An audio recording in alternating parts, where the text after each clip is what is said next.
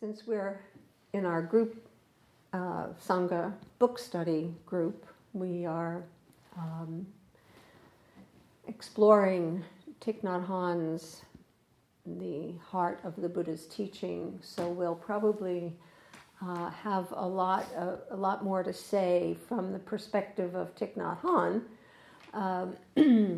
because I'm sort of re-entering the period of my life where Thich Nhat Hanh was my teacher. He was my first teacher. So I'm thinking a lot about him these days, and remembering that according to Thich Nhat Hanh, in the 21st century, the Buddha is the Sangha. The Buddha is the Sangha.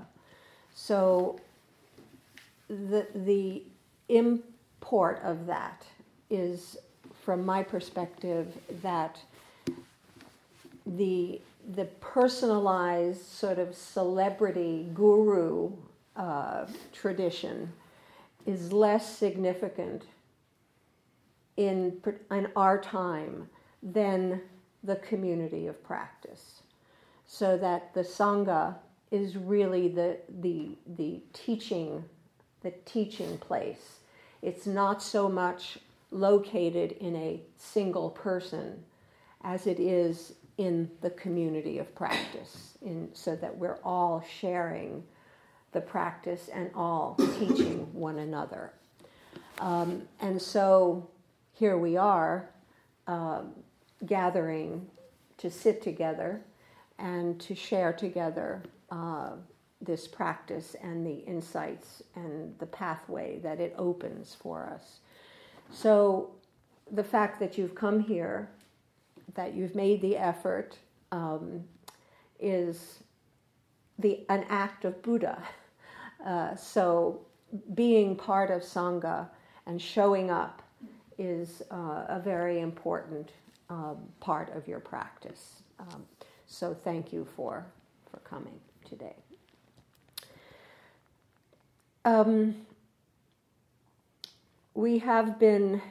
We've started reading together Thich Nhat Hanh's The Heart of the Buddha's Teaching, and the first chapter has to do with the first noble truth, which is the truth of suffering. And so I thought today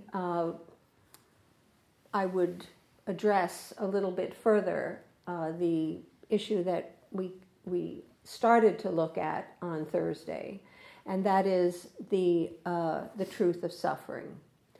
And at the table in Webster's, the question was raised: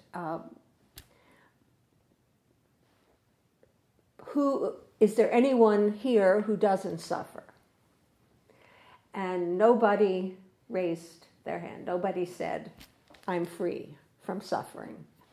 So the truth of this is that really it's not possible to find any human being who doesn't suffer. So the truth of that is obvious.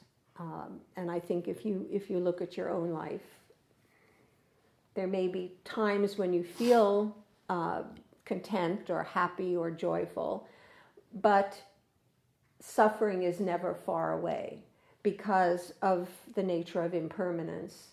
And that joyfulness, that happiness, that contentment is not going to last. So suffering, the struggle that we have in trying to hold on to anything is one of the causes, one of the hows of our suffering. And I also suggested that in our practice, it isn't particularly helpful to ask why we suffer. We do. And we can go round and round and round in trying to figure out why. What are the causes for our suffering?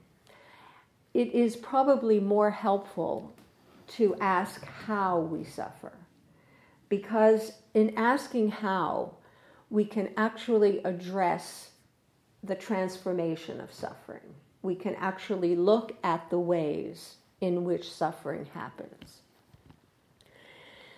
So I want to give an example, one of I keep going back to in my own life, which may suggest at least one of the dimensions of suffering. And I'm particularly reminded of this because this is harvest season, and there are lots of tomatoes being picked and spread around. And I had a very interesting experience with a tomato.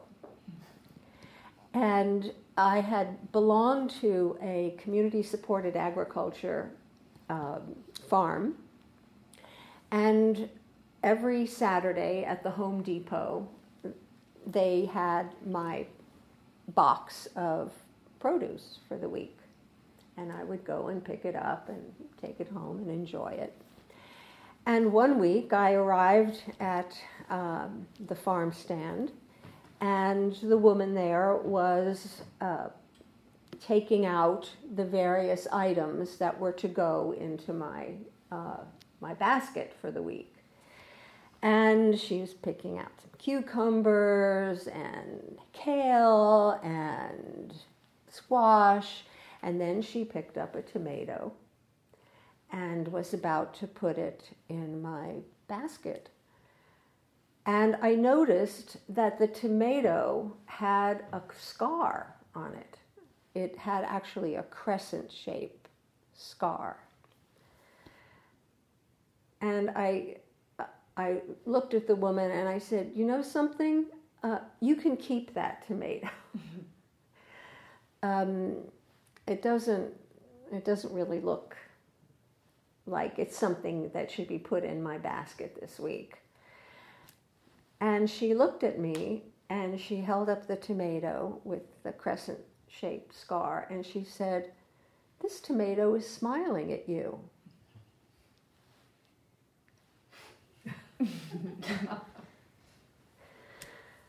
And I didn't know really what to make of that. And I just said, "Well, I don't care, put it back."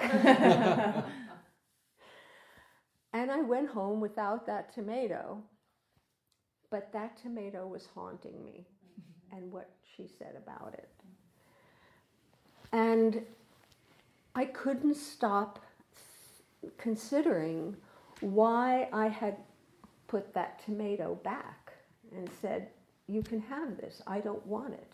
Because, why? Because it didn't seem perfect to me. It didn't fulfill my idea of what a tomato, given by something I had paid a lot of money for, it didn't seem appropriate. It didn't seem the right kind of tomato for me to have.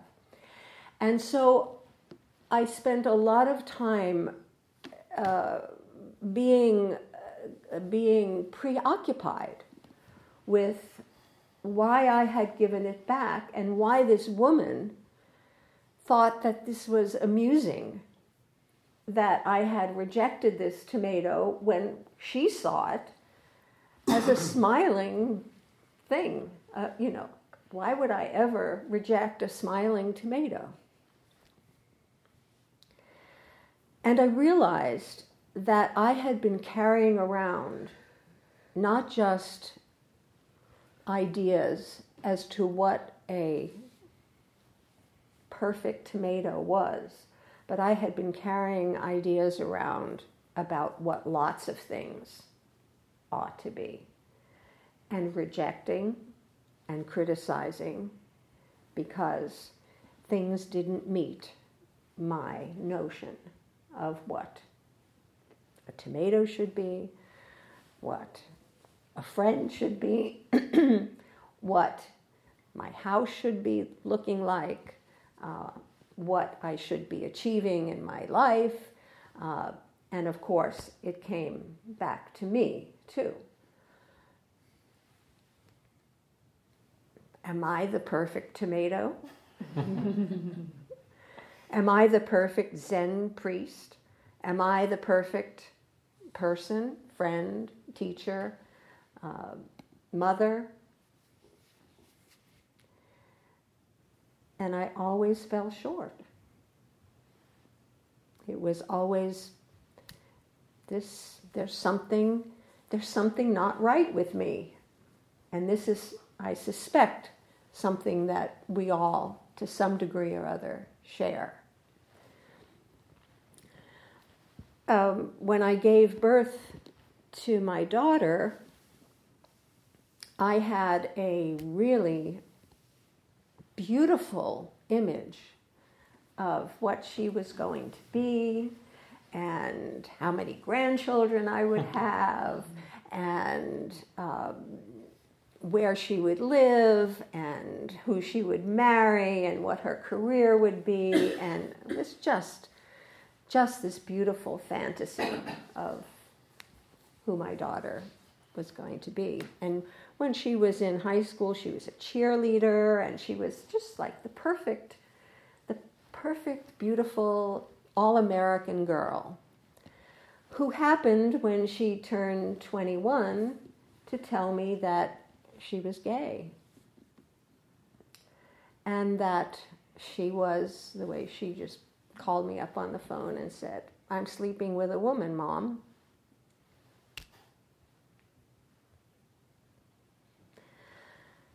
Wow. That was suddenly all of my fantasies was shot to hell.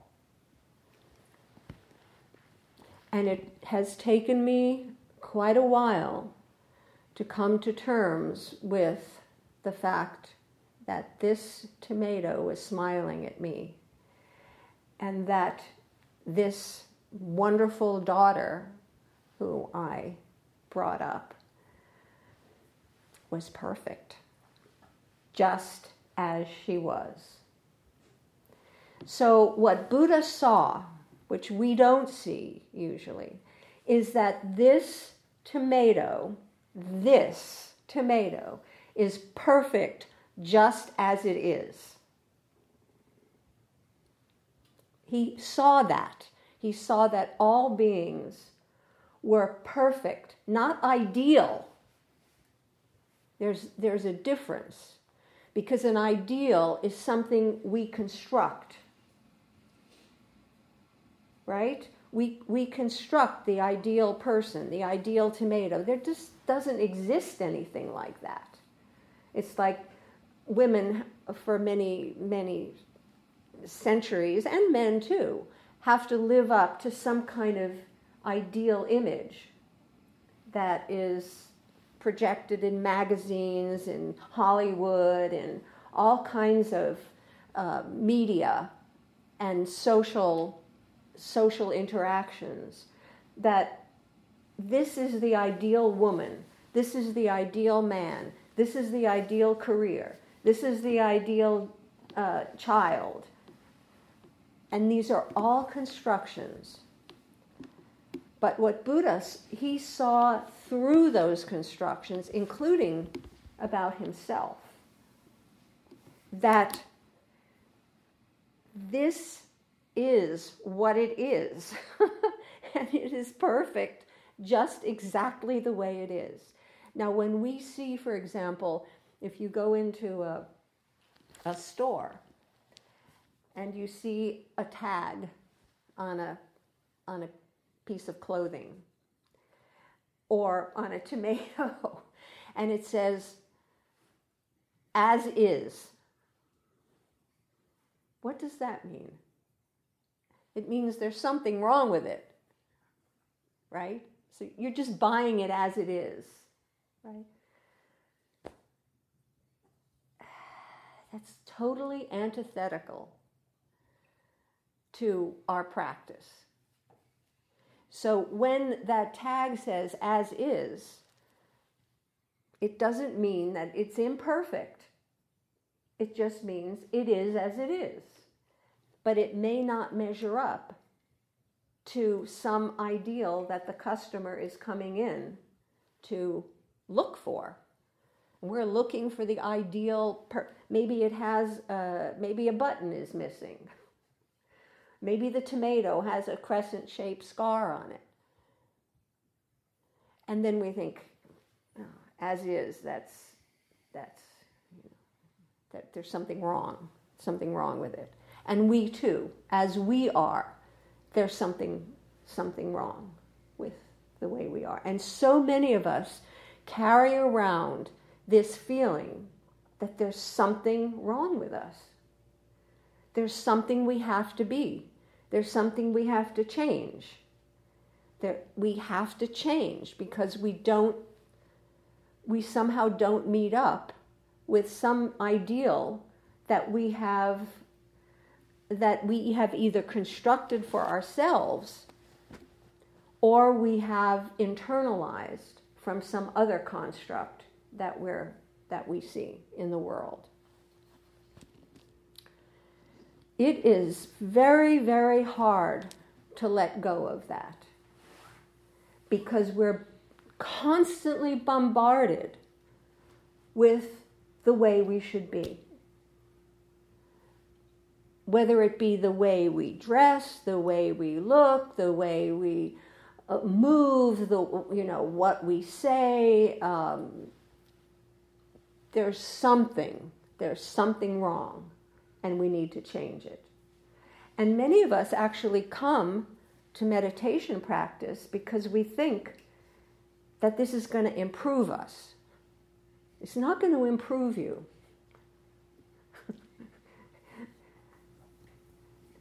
You actually are not coming here, whether you think so or not, to be improved. Because there's nothing to improve upon. You're coming here to discover that you're just fine the way you are. And there aren't many places you can come to discover that. Because most of the places that you go to, you ought to do this. You ought to perform better. You ought to change in this way. You don't fit the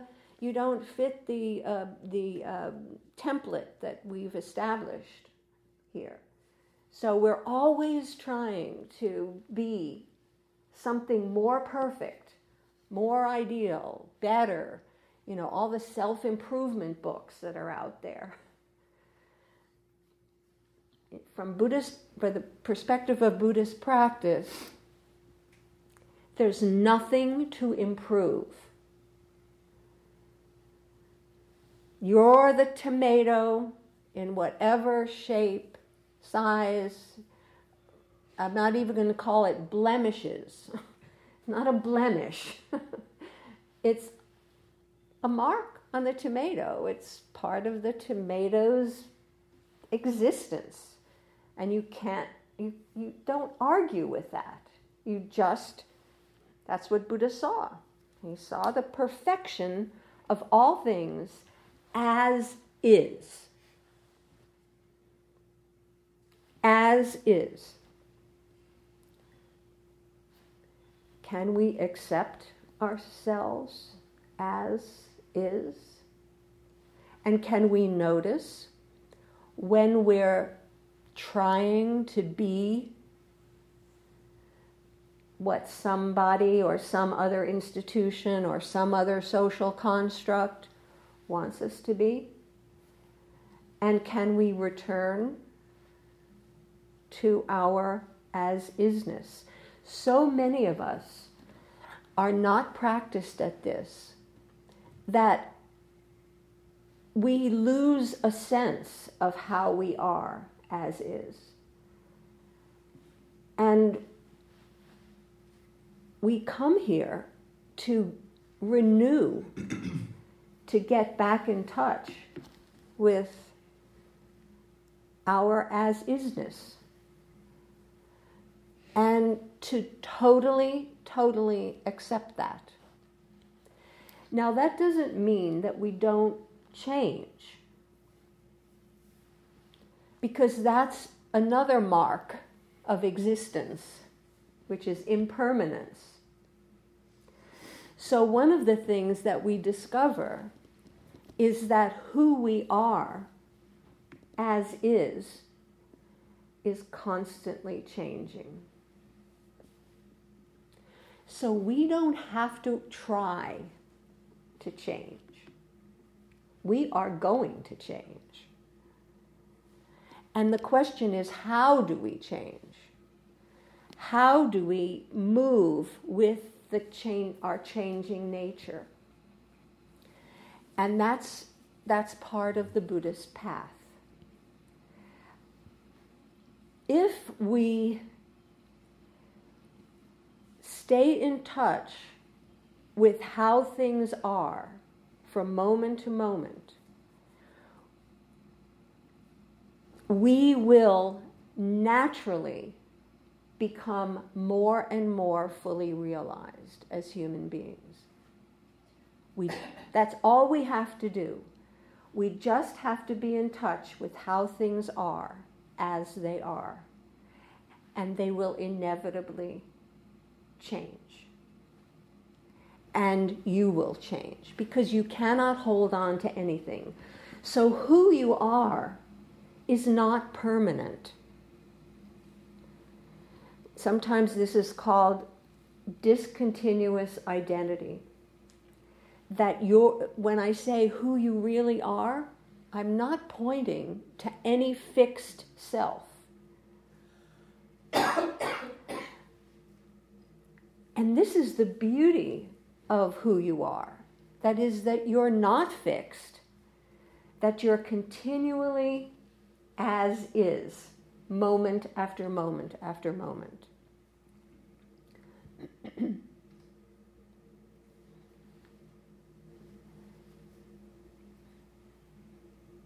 And this is what enables growth and development and fuller realization, that you're not fixed, that you do not have a fixed identity. And so there's another wonderful passage in Alan Watts, who I'm very fond of. And he says that life is this constantly flowing river. And some of us want to think we can flow against the current, that we have to work hard at changing things, at making ourselves better, at changing the world. And that's a kind of going against the flow of life. But if we are flowing moment after moment and being present to what is actually happening, it's like the difference between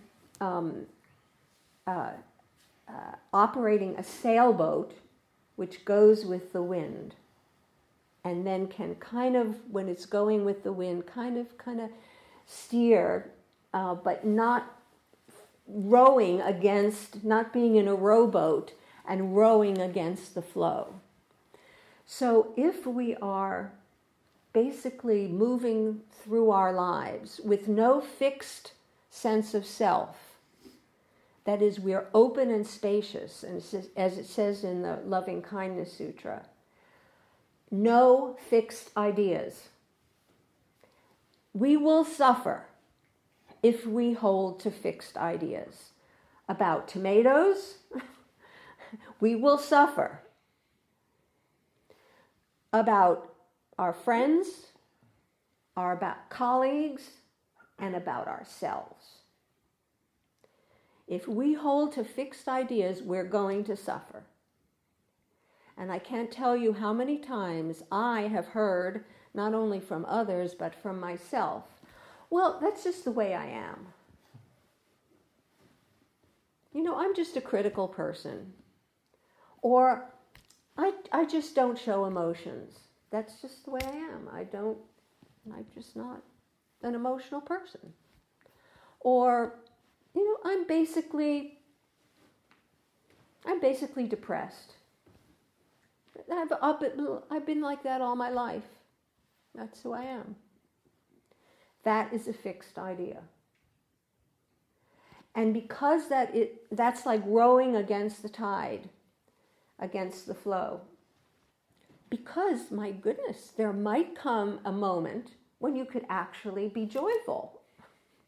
And because you have that fixed idea, that's not possible.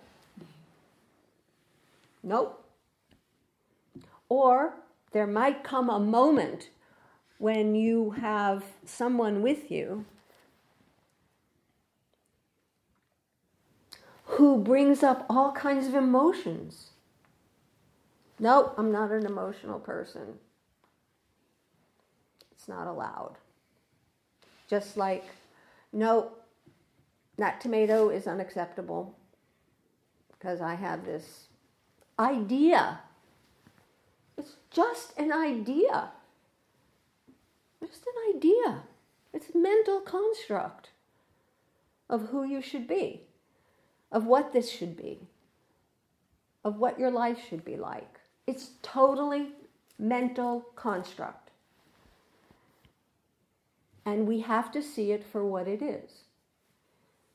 And once we see it for what it is, space opens, possibility opens, creativity opens.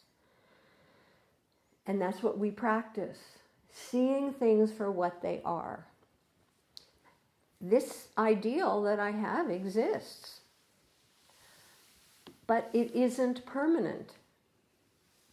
It isn't fixed unless I don't let go of it, unless I just hold on to it and walk around in my life with all of these ideas. And then, as I wrote down on the eraser board, then comes the if only.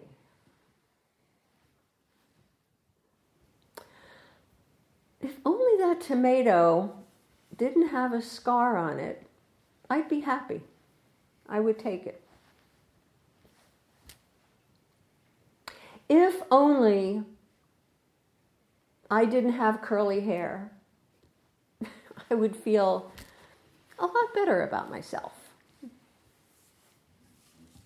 If only I weren't 75 years old and could be back to the time I was 20, oh gosh, that would make me so happier, because so much happier, because there are things that I could do as 20 that I can't do now.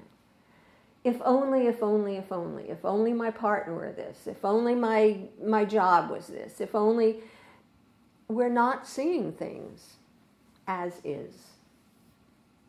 And if we do that, things will change. Instead of having to go to war, if only, and try to change things. They're going to be changing right in front of our eyes. And we need to be able to go with clarity with the things as they're changing, as they are, moment after moment. Well, so this wasn't an ideal Dharma talk, but it was perfect, just as it is, I hope. Okay. Please return your cushions.